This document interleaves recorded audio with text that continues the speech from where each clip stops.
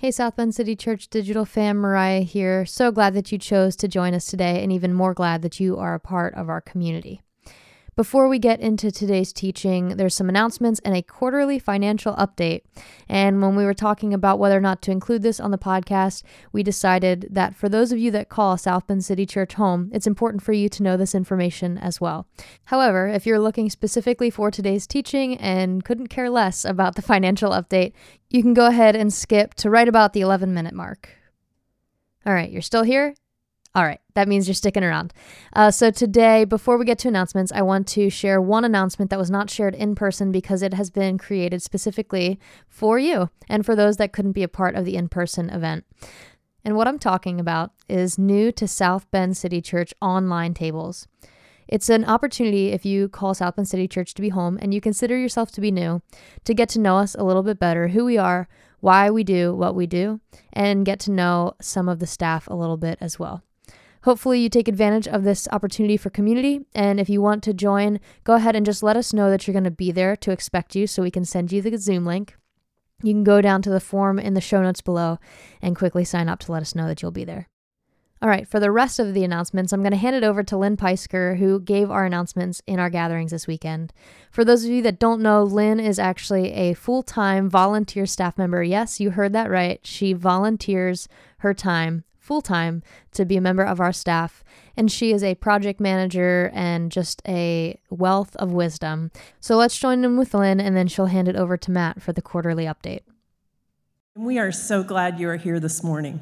Whether this is your first time here, whether you've been coming here for years, whether you're a believer or a doubter, welcome to this Jesus-centered community, a place of grace and peace for our community and the world.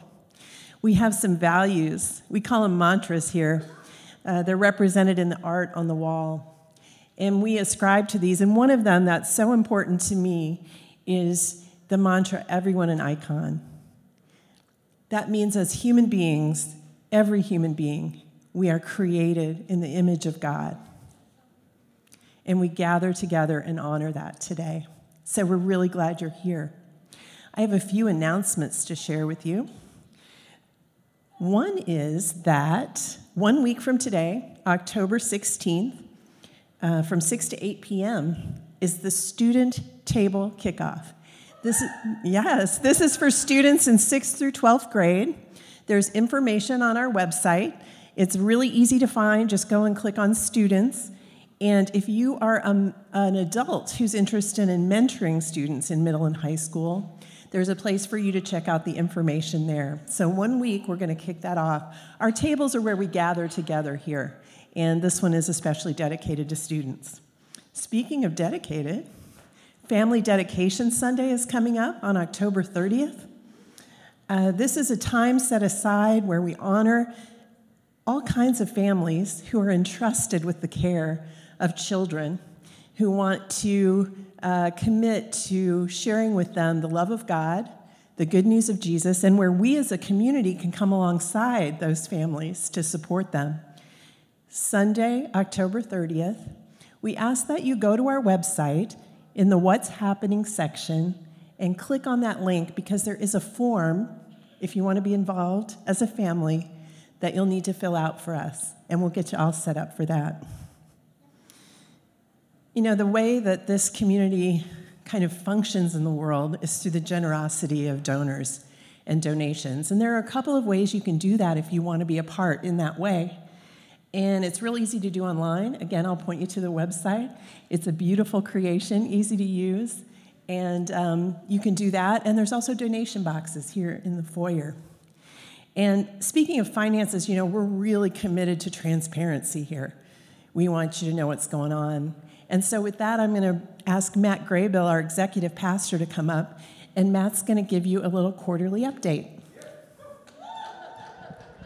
Thanks, Lynn. So my name is Matt. It's great to be with you here today. Part of my role as an executive pastor is I get to help lead the staff team kind of day to day, and then also have involvement with our operations and helping lead our ministries. So it's great to be with you. Thank you first. Before we get into a financial update, I want to say thank you for your generosity.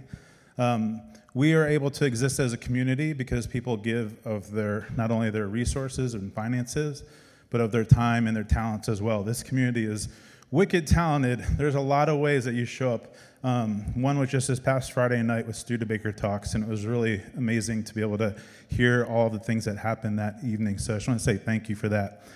Before I get into like the numbers, we'd just love to give a little context for the numbers. It was like last year that we decided that we wanted to give these quarterly updates just to be able to be transparent and share with you where we are with finances. And then here just after the new year, our leadership decided we were going to shift our fiscal year from January to actually July. So a couple of reasons for that. Churches are pretty common for like ebbs and flows in terms of giving, but also spending. So at the end of the year, the end of the calendar year, there tends to be a lot more people that are wanting to give with year-end giving, but there's also tends to be more expenses that way, which makes it a little bit harder to plan for a budget. It also makes it harder to like forecast for what the future year is going to look like. So this past year, starting in July, we actually changed our fiscal year to end in June and start in July. So when I share the numbers with you, don't freak out when you see your year-to-date and it looks really, really low, because this is only for our first quarter, okay? So our fiscal year ended in June and then started in July, so we'll give a quarterly update that way. We've given these all along the way, so in April, we shared with you that we were about $60,000 behind in our budget. And that was something that we were monitoring and just kind of keeping an eye on. Again, as giving kind of ebbs and flows, we just wanted to be really mindful of that and see what was happening. And then we came back in June and shared with you that decrease had actually grown to over 100,000. And so at the end of that budgeted year, we need to make some changes going forward. And so, as I shared with you in June, our budget is made up of 3 areas: ministry, operations, and personnel. And so when we got to that spot, we looked at all 3 of those areas of ways of making significant cuts to the budget. Unfortunately, we had to make the painful decision to actually step into the personnel side of our budget, and we needed to actually eliminate 2 staff positions. At that point, we had 8 staff positions, 6 that are full-time and 2 that were part-time. And those 2 positions that were eliminated were held by Ryan Yazel and Amanda Harris. So that's been a really difficult decision that we had to make. So the other piece of context is in wanting to care for them and care for the family, we wanted to honor them by also paying their salary through November 30th, along with their benefits. So when you see this quarterly update, you'll see a decrease, but that's actually because we're still continuing to pay their salaries through November 30th. So just to give some context there. So here are some of the numbers as we kind of talk through that. So a quarterly report, again, our fiscal year started in July. So this is where these numbers come from. So general fund giving year to date, starting in July, again, is $182,881. Our budgeted expenditures is $202,024. And then our actual expenditures are $203,569. A couple notes there real quick. Obviously, that's a decrease. We know we're going to continue to dip into our savings between now and November 30th because we want to care for those 2 employees that we had to eliminate those roles. The other thing, you might be like, hey, why are you spending more than you have coming in?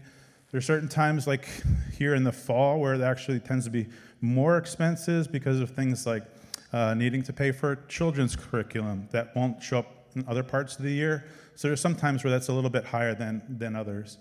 A couple other notes as we go into the next slide. Our total giving year to date is $374,482. So just to explain that a little bit, you might see online, if you're giving online, that we actually have general fund giving, but then we also have lines like CARE and Tribune Project and Foster Care and Adoption Fund. We keep all of those funds separately because there's people that are really specific about saying, hey, I want to give to people that are in need, and so I'm going to do that through CARE. Or I want to help support foster family and care for them or care for the children that they're caring for. And so we keep that separate. Encouraging to see that our total giving donors is 220 and general fund is 177 and 20 donors. Just to give context for that, guys, our average attendance, including kids, is 310,000.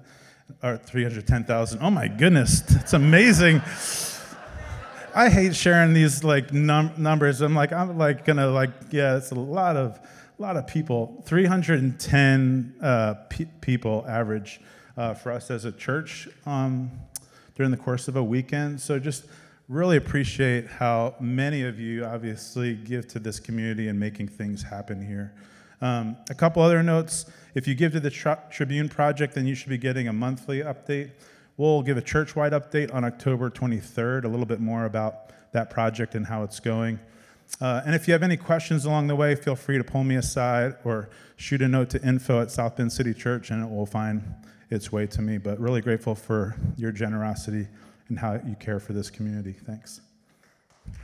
All right, friends, we are in week 5 of our Old Creed, New World series. Today, we explore the particularity of the creed by discovering the personal and political implications of Jesus as the Son of God. All I have to say is buckle up as we join in with the rest of our community. Hey, I'm Jason, if we haven't met. And as a community, we've been working through a series that we call Old Creed, New World. This is us listening to this way of narrating reality that's called the Apostles' Creed. It's this ancient document that followers of Jesus wrote together to essentially say this is the outline of the story that we trust, that we've read in the Gospels and learned from Jesus. So that's kind of what we're working through right now. Not just Old Creed, though, but putting it conversationally with the world that we're living in right now. Because it's easy sometimes to listen to this ancient story and to kind of ignore how it connects to the world that we're living in, or even more to ignore the questions that it raises about the world that we're living in. And we don't want to do that. We actually want to live in the tension between those two things. I was thinking about this summer. I was in conversation with a stranger at a bar, because that's where that happens usually, right?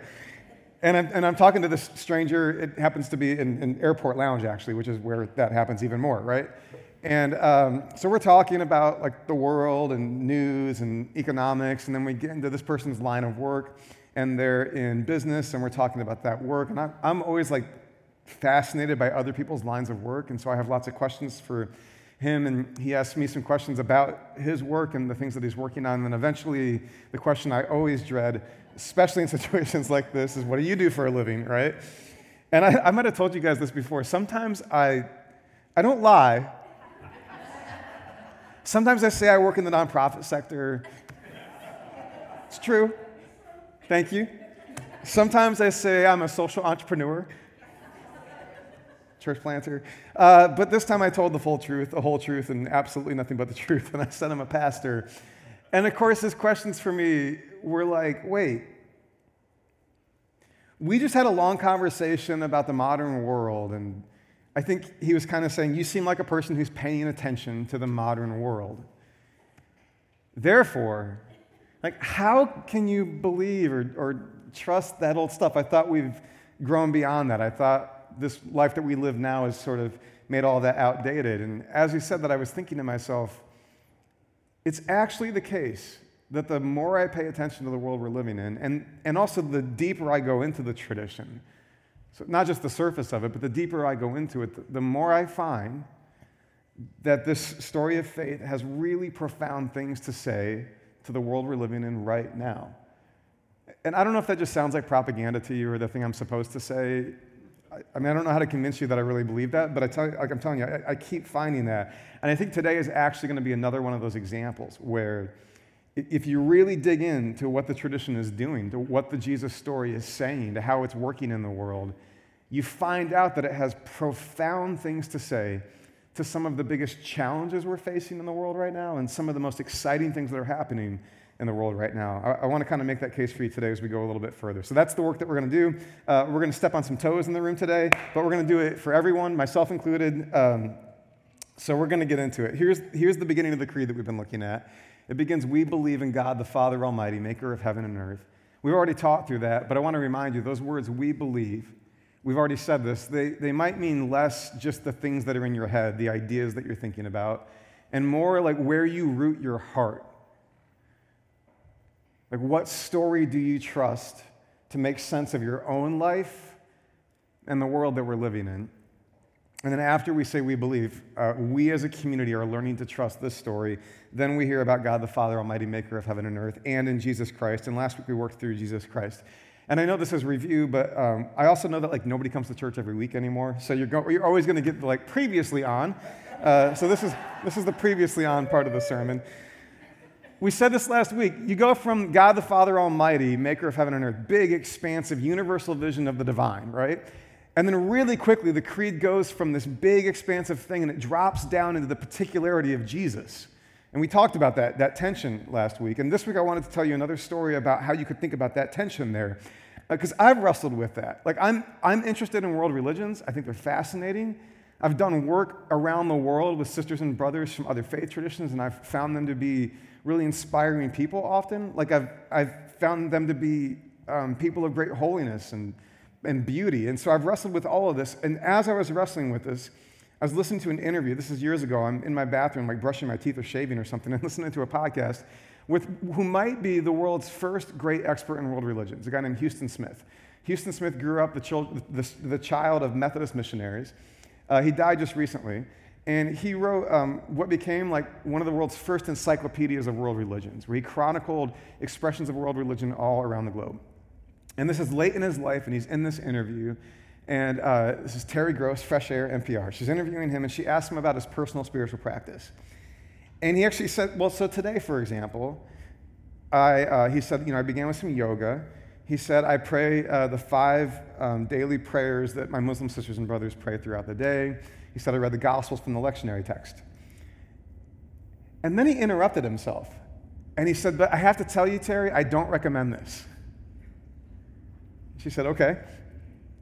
And he said, I'm reminded of a proverb I heard years ago when I was doing my work. Better to have one well 60 feet deep than 10 wells 6 feet deep. Now, we could argue all day about apologetics and religious truth and all that kind of stuff. Those are other conversations for other times. That just did something in me. I am all for walking with our sisters and brothers of many traditions. I think we're called to do it. I think it's good and beautiful. I'm all for learning from anyone we can learn from, and I think any truth is God's truth. I believe all of that. I also know that there's a difference between being fascinated with well technology and being thirsty. And I also have come to believe that the most transformative resources of any tradition are the ones that you access in the depths of it. And something just locked into my spirit that day, which was I just want to go all the way in, as deep down as I can get in this thing. Because the truth is, I'm really thirsty. I'm thirsty for the things that Jesus talks about when he talks about living water in the heart. About a spring that wells up inside that can make you alive and can nourish the world around you. I'm thirsty for that. And so the particularity of this creed, when you think about a well 60 feet deep, the particularity becomes really helpful because if you're going to dig a well, you need to know exactly where to dig, right? It doesn't really do to be somewhere in that general direction there's water, right? It's much more helpful to say right here, X marks the spot, just keep digging. And the water that you're thirsty for is down there somewhere. And that's the way that I think about all this particularity. I just wanted to say that as we keep working through the details of the creed, because the creed is particular in all sorts of ways, and we're going to see some other particularity that it offers as we go into its next few words. So let's keep going. It says, we believe in Jesus Christ, and then it says this, God's only Son. Now, Son of God might be the most famous title for Jesus besides Christ in Scripture and in Christian history and all around the world. And God's only Son, that is particular language. Let me show you one of the places that we get it from. This is Mark's Gospel, the very first sentence of it, where Mark, telling the story of Jesus, says, the beginning of the good news about Jesus the Messiah. By the way, remember last week, that's Christ, because Messiah is the Hebrew word for anointed, and Christ is the Greek word for anointed. So you get that right there. Jesus the Messiah, the Son of God. Now, one thing that whole sentence does, Jesus the Messiah, the Son of God, is it locates Jesus in the Jewish story. So we already talked about the Christ thing, the Messiah thing, the anointed thing, the king thing. That comes from Jewish history and expectation, right? Son of God also locates Jesus in the Jewish story because in the Old Testament, Son of God, it's a word for Israel. In Exodus 4, we read that God is calling Israel my firstborn son. We also read ideas about the kings that God raises up as God's children. It's sort of the idea that God is working through the kings that God raises up, and it's also the idea that God gets to discipline the kings that God raises up. So it definitely locates Jesus in the Jewish story that he's a part of as a Jewish person. But it also locates Jesus in the Roman world that he and his people have been subjected to ever since the empire took over their land. See, so for example, like at the time that Jesus is born, there's an emperor. He'd been called Octavius, and then he took on the name Caesar Augustus. And Caesar Augustus, who reigned from 27 years before Christ, roughly, to 14 years after the birth of Christ, roughly, Caesar Augustus was known as the Son of God. It was thought that when a comet had been seen in the sky, that it was Julius Caesar, his predecessor, being divinized or made a god, which made Augustus the Son of God. And at this time, you can actually find coins. Archaeologists have these coins. They have the image of Augustus on the coin, and it says on the coin, Son of God. Yes, I don't know if you know this, that when the Gospels come out of the gate saying that Jesus is the Son of God, this is blatantly political. This isn't just locating him in the Jewish story, it's also setting him up in confrontation with all the power games that are being played by the empire that's taken over their land. When Mark begins his story, this is the story of Jesus, the Son of God, it's saying, we actually think there's a different power play happening in the world, and it's not the power play of the empire, and it's not the way that the emperor plays the emperor's games. It's a different kind of kingdom with a different kind of king, and it calls for our loyalty to this, not that. Now, it's not just that Mark begins his gospel calling Jesus the Son of God, which is playing with fire, right?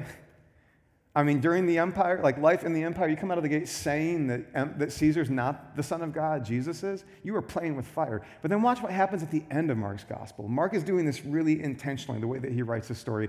At the end of his gospel, Jesus has been crucified, and there's a figure in the story, not just anyone, not just a Jewish person, not one of the disciples.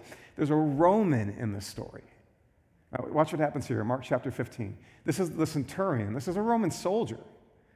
This is a person whose job is to serve the emperor and to exercise the power of the empire over these people. When the centurion who stood there in front of Jesus, this is at the cross, saw how he died, he said, "Surely this man was the Son of God." That's the bookend on Mark's gospel. Mark comes out of the gate, first sentence, Jesus was the Son of God.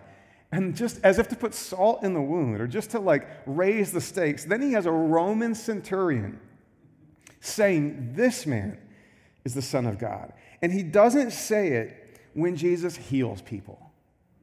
And he doesn't say it when the crowds gather around Jesus and he's got all of the authority of a mob who's listening to him. He says it when Jesus has been abandoned and betrayed and executed by the state. He says it when Jesus has laid down his life, which makes me think he didn't just decide, okay, so maybe the emperor isn't the Son of God, and maybe Jesus is. This is a person going through a total conversion who's willing to see that real power is love laying itself down, not a sword coming to take you down. I mean, do you sense the shift in this person's entire life and worldview and experience? Real power is a life laying itself down in love, not a sword coming to take you down. That's the way that the gospel ends, and I think it's the kind of conversion that it's inviting us into. So the creed says we believe in Jesus Christ, his only Son. And maybe you've said that creed before, and maybe you've heard preachers talk about the Trinity, Father, Son, and Spirit. We're going to do some Trinity work later in the series because that's also important. There's so many angles on this thing, and I hope another thing you're discovering is that these little phrases, they just keep unfolding in the world. They have more and more to say. But today, if we're going to hear the phrase, Jesus Christ, God's only Son, and we're going to talk not just about an old creed, but a new world, then I think I have to say some things in order to have integrity that might feel like I'm stepping on some toes. But here's the thing. If you found out that the preacher had done their best to study the text, to understand the theology, to understand what Scripture means and what the creed means, if you found out that the preacher did their best to understand those things, and then the preacher looked around at the world that we were living in right now and saw some very obvious implications, but then the preacher walked into church on Sunday and didn't say a word about it, would you respect that preacher? No. Thank you. That's how church becomes this sort of like passive-aggressive, spiritual bypassy kind of space where we never talk about anything real. Because talking about real things can be complicated. But we need to talk about some real things because we are reading the part of the creed that says we believe in Jesus Christ, the Son of God. We have a Son of God. We have an authority figure. We have a certain vision of a kingdom that we are learning to trust and give our hearts and our lives to, which means we need to be vigilant about all the other kingdoms and all the other power structures and all the counterfeit claims that are also demanding our trust and our affection. One of the clearest takeaways from mountains of social science seeking to understand the relationship between our faith and our politics, one of the clearest takeaways from mountains of data is that when Christians are faced with a conflict between their faith commitments and their political group, they will overwhelmingly give up their faith commitments and choose their political group. And this is not anecdotal or theoretical. This is documented rampantly in all the social science. It seems that what happens is we start by looking for alliances. We take our convictions into the political sphere and we look for alliances where we can work out our beliefs in the political sphere. But the problem is alliances turn into allegiances, loyalties. And pretty soon we start heaping messianic hopes on political leaders. When ironically, one of the reasons Jesus was crucified is he actually failed to live up to the messianic expectations that all the people had. Did you know that? One of the reasons Jesus was crucified is he wasn't the kind of Messiah they were hoping for.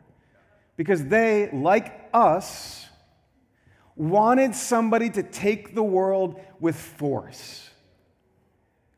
Because we all want that, don't we? We figure out whoever it is that seems to look like us or sound like us or make us feel safe, and then we hope that they will amass all of the power and then take the world for us, right? And Jesus, early on, he has the makings of that kind of leader because he's doing miracles. And he's confronting power structures. And the people start to think, now we've got our Messiah, now we've got our King. And then he lets them down again and again and again. He refuses to play the group games because one group says, you're with us. And he says, nah, not really. I love you, I'm not with you. Another group says, good, you're with us. He says, no, not really. I love you, but I'm not with you. Not if being with you means being against them. He just does that in every direction over and over again because he's not the kind of Messiah that they thought he was going to be. So let me talk for a minute about alliances and allegiances and messianic leaders in the world that we're living in. And if you're uncomfortable, don't worry. Everybody else will be uncomfortable by the time I'm done, I promise. And I'm available after the gathering. One thing that is happening right now in the world is a strand of Christian nationalism that is deeply anti-Christ. By that I mean the idea that the empire could be Christian. Now, we could have a really nuanced conversation about the ways the United States of America has done good and the ways that it's done evil. We can talk about ways that this thing was set up to try to honor some Christian convictions, and we can talk about other ways that it was built upon deeply anti-Christ movements, whether it's what we did to indigenous people or slavery for 400 years or even the way the world is built today. We could go on and on. But I'm telling you, if by Christian we mean it looks like Jesus, which, by the way, is the only definition of Christian that has any credibility in the world, right? If by Christian we mean it looks like Jesus, then an empire can't be Christian. Empires have weapons. Jesus has no weapons. Empires do what they do by force. It's not how Jesus does what he does. If you're wondering what I mean by Christian nationalism, I mean when we kind of make Christian an identity group, there's Christians and there's everybody else, and then we try to make this nation a place just for us. Now, I could go on and on that, but it's alarming to watch some of what's happening in our politics today around the whole Christian nationalism thing, and I don't know what to do with a creed that so explicitly says Jesus is our vision of power. And it's a radically subversive vision of power. And Jesus is our allegiance, and Jesus is our loyalty. In a world where people are acting as if because you're loyal to Jesus, you have to be loyal to me. Right? This is less about who you vote for and more about the kind of messianic energy that is wrapped around some of our political leaders. We've seen it, for the record, on both sides. And this is not a both sidesism kind of thing, but I do want to call this out too. One thing I can't stand is preaching to the choir. And there are churches in America where you can pretty much assume that everyone in the room votes conservatively or votes for Republicans. That's not South Bend City Church. I don't know if you knew that. I can't stand preaching to the choir. I've never once seen Jesus preach to the choir in the Gospels. Preaching to the choir is when you say something that everybody already agrees with, and they all just feel really good about it, and they're really happy about the fact that the preacher said something that somebody else needs to hear. I can't stand that. It makes my skin crawl. It's not what we're here to do. So let me just keep stepping on toes, and let me just say a thing I observed a few years ago for South Bend City Church. I found myself saying this in a meeting a week or two ago, and I thought, I should say that to our church and see what happens.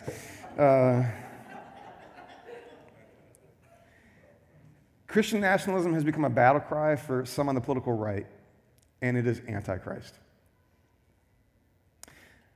Among the South Bend City Church family, a couple of years ago, I found myself thinking, I think there are a lot of us who would say honestly, I'm not sure if I believe in Jesus, but I sure believe in Pete Buttigieg. Everybody okay? Can I say that with love for this community? There was a moment of ironic staging here where Mayor Pete was doing his official announcement that he was definitely running for president. And it was going to happen downtown outdoors, but with weather and rain and all that, they had to move it indoors. And so with roughly 48 hours notice before Sunday, we found out that on Palm Sunday, Pete was going to hold his big national announcement right here in the loading dock that you drove by to get to our front door. We found out we were going to lose access to parking. We found out that Secret Service and people were involved. It was a very, very, very messy thing. And so in an ironic moment of staging, we were having a Palm Sunday service, which is all about people heaping messianic expectations on a political leader, and Jesus ultimately failing all those expectations. And here we were gathered when, literally right outside our door, 10,000 people showed up for a person who, in my own working relationship with Mayor Pete in the city, I found to be a great person to work with, and I'm very thankful that we had him as a mayor. And yet, let's not act like it's other people who are susceptible to heaping messianic expectations on the people in power in our day. It's all of us. That doesn't mean that in any given election, a vote for either candidate is somehow equally compatible with our faith. I'm not trying to do that kind of both sidesism stuff. I'm just saying there's something that runs deeper than thinking rationally about how to vote in a way that aligns with your faith convictions. There's something deeper, which is the experience of the heart and the desperate feeling we have inside that we still need a Messiah, that we still need a Son of God to show up, to take care of us, to preserve us, to protect us, to give us the future that we long for. When the Creed is trying to say, you already have that, stop looking for it. At the level of the heart, the soul, the existential anxiety in us about whether we are seen and whether we are going to be okay, that's meant to be addressed, not through whoever's in the White House, but by the way the Creed talks about Jesus Christ, the Son of God. That God has done something deeper and more enduring than whoever happens to control the power structures of the day. Now, there's a phrase that Dr. Martin Luther King popularized about the world that we want to build together, the world that we should build together. The phrase is the beloved community. And what strikes me about that phrase, beloved community, is that Jesus' own experience as Son of God was rooted in his own experience of belovedness. And I want to kind of wrap this up here with this last move, because what I'm getting at is not just the thoughts in our head about politics today, but the existential angst in our hearts about what's going on in the world and where our hope is. And I think it's really hard to build a beloved community for others when we don't know that we are beloved too. Belovedness has to come from belovedness. When your effort to build a good world for your neighbor or even your enemy calls you into postures that cost you something, it'll be hard to do that if you don't know your own belovedness. If you don't know that you are held in the love of God. And it strikes me that Jesus, the Son of God, went through his own testing, through his own confrontation with whether he trusted that beyond all the power structures of his day, beyond the crowds that wanted to hoist him on their shoulders and call him king, that beyond all of that, he was held by a deeper love that would sustain him so that he could lay his life down and show that Roman centurion a completely different vision of power. In Luke's gospel, Jesus is baptized, and as he's baptized, he hears this declaration from God saying, "This is my beloved Son." And then he goes into the wilderness where this is tested. And I think these are the same tests waiting for all of us if we're going to know our own belovedness, if it's going to run deep enough that we can remain loyal and faithful to the Son of God rather than giving our allegiances and our loyalties to the powers of the day. Let me show you how that story goes in Luke chapter 4. Jesus, this is right after he's baptized, and here's this beloved Son story. Full of the Holy Spirit, returns from the Jordan and was led by the Spirit in the wilderness for 40 days, being tempted by the devil. He ate nothing during those days, and when they were ended, he was hungry. Greatest understatement in the history of Scripture. The devil says to Jesus, if you are the Son of God, you hear that being tested? If that's really who you are, if that's really where your life is rooted, command this stone to become bread. And Jesus answered and is written, man shall not live by bread alone. Now, I don't know if you have felt tempted to try to actually turn a stone into bread. But a lot of people have observed this is the human temptation to produce for yourself, for your work to be your identity, for you to make yourself relevant in a world that asks, are you useful?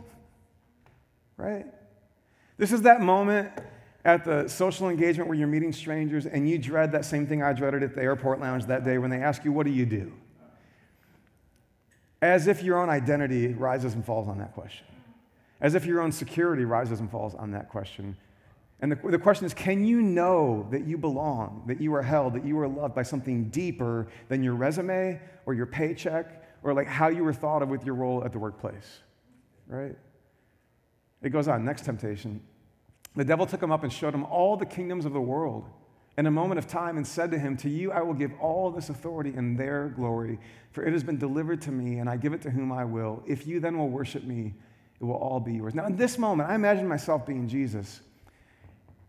And I'm like, I know how much good I would do with all that power. Right? Give me all the kingdoms of the world, and I'll do so much good with that power. And he knows a thing that we all forget, which is that like power corrupts us. And so he turns it down. Next slide. He answered him, "It is written, you shall worship the Lord your God, and him only shall you serve." And then one last temptation.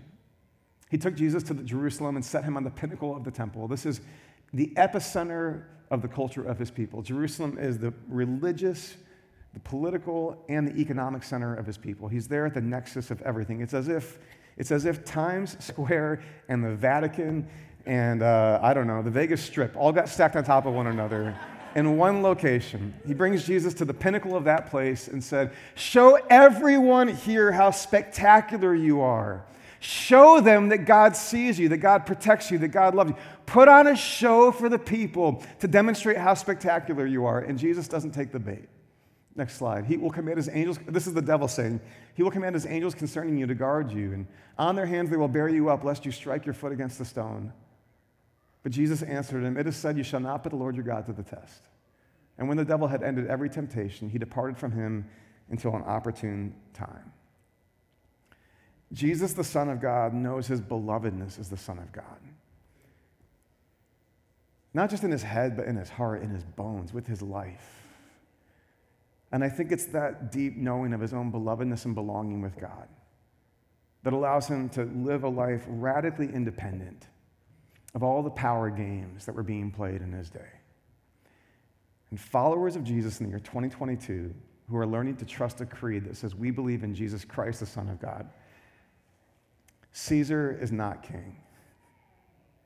Followers of Jesus in the year 2022 that are going to trust this story, we have to find our way to our own radical independence. That doesn't mean a lack of political engagement. But we better root ourselves in something deeper than that engagement, so that alliances don't become allegiances. So that when forced with a confrontation between our faith commitments and our political identity, the faith commitment wins. We got to keep working that out because we are seeing symptoms all over on the left and the right, especially the right now. We are seeing symptoms right now that we have lost our capacity to maintain that independence. And it will not be pretty if we keep playing that game. Now, one other beautiful thing about the creed and the story that we trust is even though it says Jesus is God's only Son, we also read all over the scriptures that we have been adopted into that very same family as beloved daughters and sons, which means that Jesus is our big brother. And there's nothing like a big brother to show you how the family works. Nothing like a big brother to walk with you in your own belovedness and belonging. When you find yourself tempted to root your identity in what you do and how you produce and whether you are relevant in the world, Jesus is right there with you, able to help you root yourself in something deeper because you have nothing to prove. When you find yourself tempted by the kingdoms, by the power structures, Jesus is right there like whispering to you saying, you don't have to play that game. The good that you're going to do in the world is not going to come because you play those games. It's going to come another way. When you want to make yourself spectacular, to show that you are really something in the world, as if that would fill that void in your heart that longs for love. Jesus is right there whispering to you, walking with you, saying, I can root your life in a deeper belovedness that won't be up for grabs based on whether or not other people think that you are spectacular. And so, as a way of wrapping this up, I thought we would meditate for a moment on Jesus' own baptism story. First, so that we could be there with Jesus, seeing him and hearing God declare him Son of God. I mean, this is not just an idea for the head, it's a meditation of the heart. To know more and more and more deeply that real power, the kind of power that builds the world that God longs for, is vested not in swords that take you down, but in lives laid down. Like if you're going to learn to see that the way the centurion did, we want to see Jesus called Son of God there at his baptism. And then we're going to go through this meditation one more time, and we're going to find ourselves in that exact same story. Because baptism is something for all of us, and I know not all of us have had that experience, but all of us are invited to know ourselves adopted in the family as beloved daughters and sons. And that's not just a theological category, it's a category for the heart, for your bones, for your body, to know what it is that you trust. And so this is a practice that we've been kind of working through throughout this series. It's sometimes called Lectio Divina. It's just a way of being present to the text and finding ourselves in the story. And I want to offer it again for us today. This is also a practice that you can take with you into the week.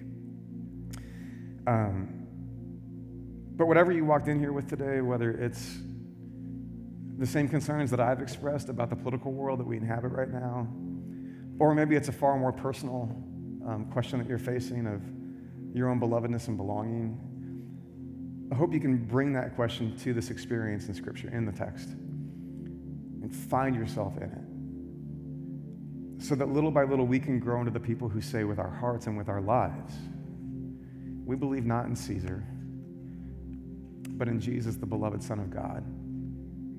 And Jesus is teaching us how to be beloved daughters and sons. So let's enter into this text now. If it helps you, you can put your feet flat on the floor. You don't have to, but you might want to find a posture that helps you just sort of be present and relaxed and intentional. I'll pray and then I'll read this text slowly and I'll prompt us to find ourselves in it at different moments.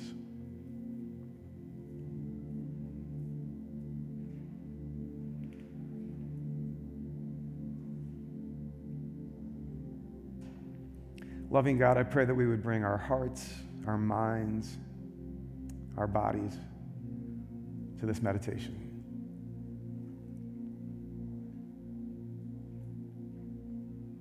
I pray that we would bring our hopes and our fears into this meditation.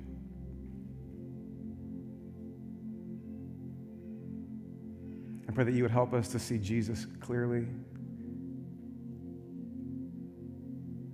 and to see ourselves clearly. Knowing this might be slow work. For some today, you might do something dramatic, and for others, it might just be the slow cultivation of a deeper belonging in you. And in that spirit of prayer, we turn to the text. As I read this, I hope first we might just imagine ourselves there watching these events.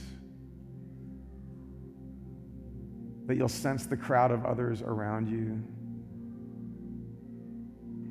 That you'll hear the water splash as Jesus enters it.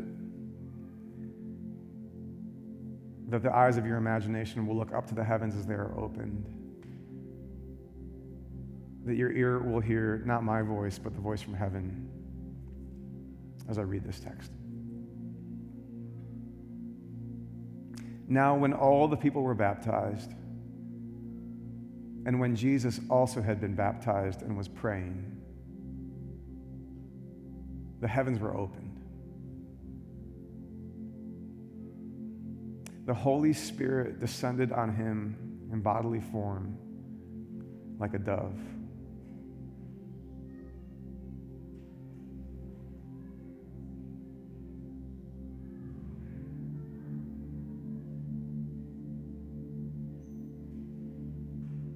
And a voice came from heaven, and it said, "You are my beloved Son. With you I am well pleased."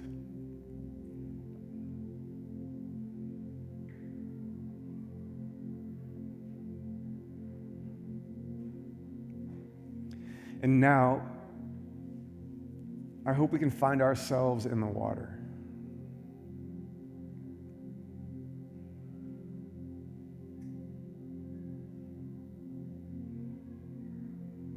You stand there in the river, and you find yourself submerged under its surface. You feel the current.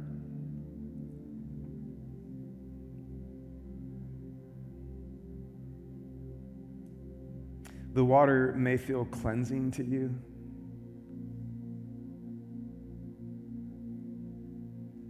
Like a fresh bath drawn. Removing all the dirt that's accumulated on your body as you walk dusty roads all day. It may feel cleansing for you.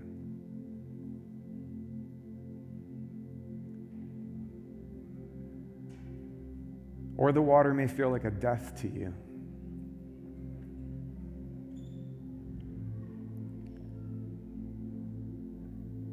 Rather than a wonderful experience, under that surface, you don't know where you'll make your way to the top again.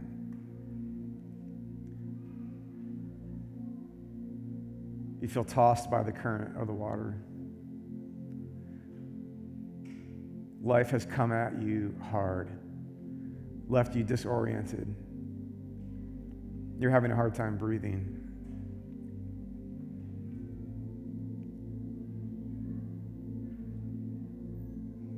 And then a hand underneath your back and another on your chest grabs you and pulls you up out of the water. And though you had been afraid you might never find your way to the surface again, your face breaks the surface of the water, you come up and you breathe.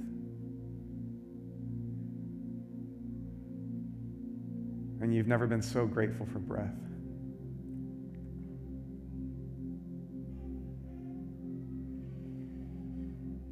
And then as you realize slowly that you had always been held by wise, strong, capable hands,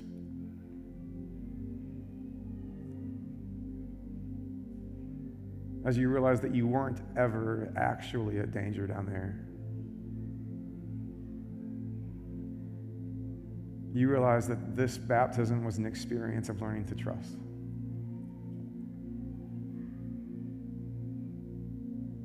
And then you hear a voice from heaven. And it takes you a second to realize that this voice of God is speaking not about others, but about you. And this voice from heaven says, "You are my beloved child. With you, I am well pleased."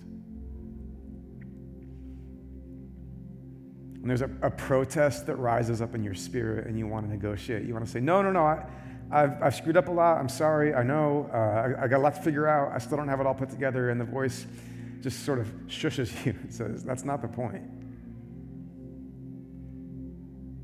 You are my beloved child. With you, I am well pleased.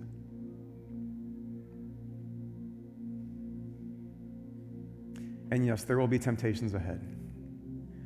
This identity will be challenged left and right. But you are invited to come back to this moment again and again. To know that, like your brother Jesus, you are a child of God. And to know that in the moments when that identity is tested, you might find him there with you, teaching you the family ways.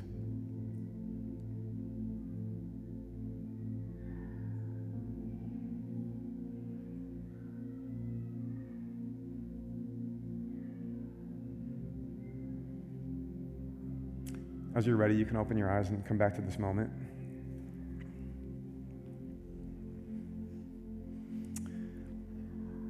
It might be good for us to come back to that contemplation through the week, to just return to that text and to find ourselves in it.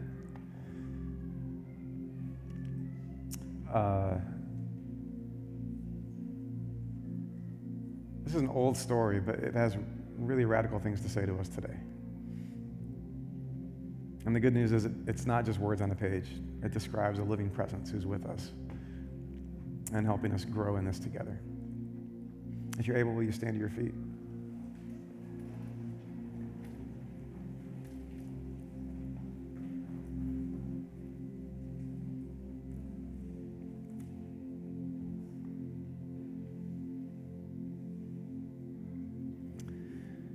May we be a family that is learning to trust that Jesus is the Son of God.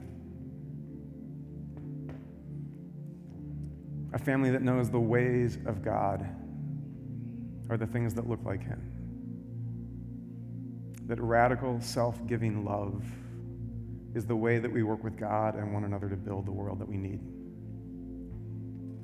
May we together be vigilant about the ways that alliances become allegiances. May we maintain a radical independence and loyalty to the kingdom of God. so that we may love and serve our neighbors and our enemies in the way of Jesus.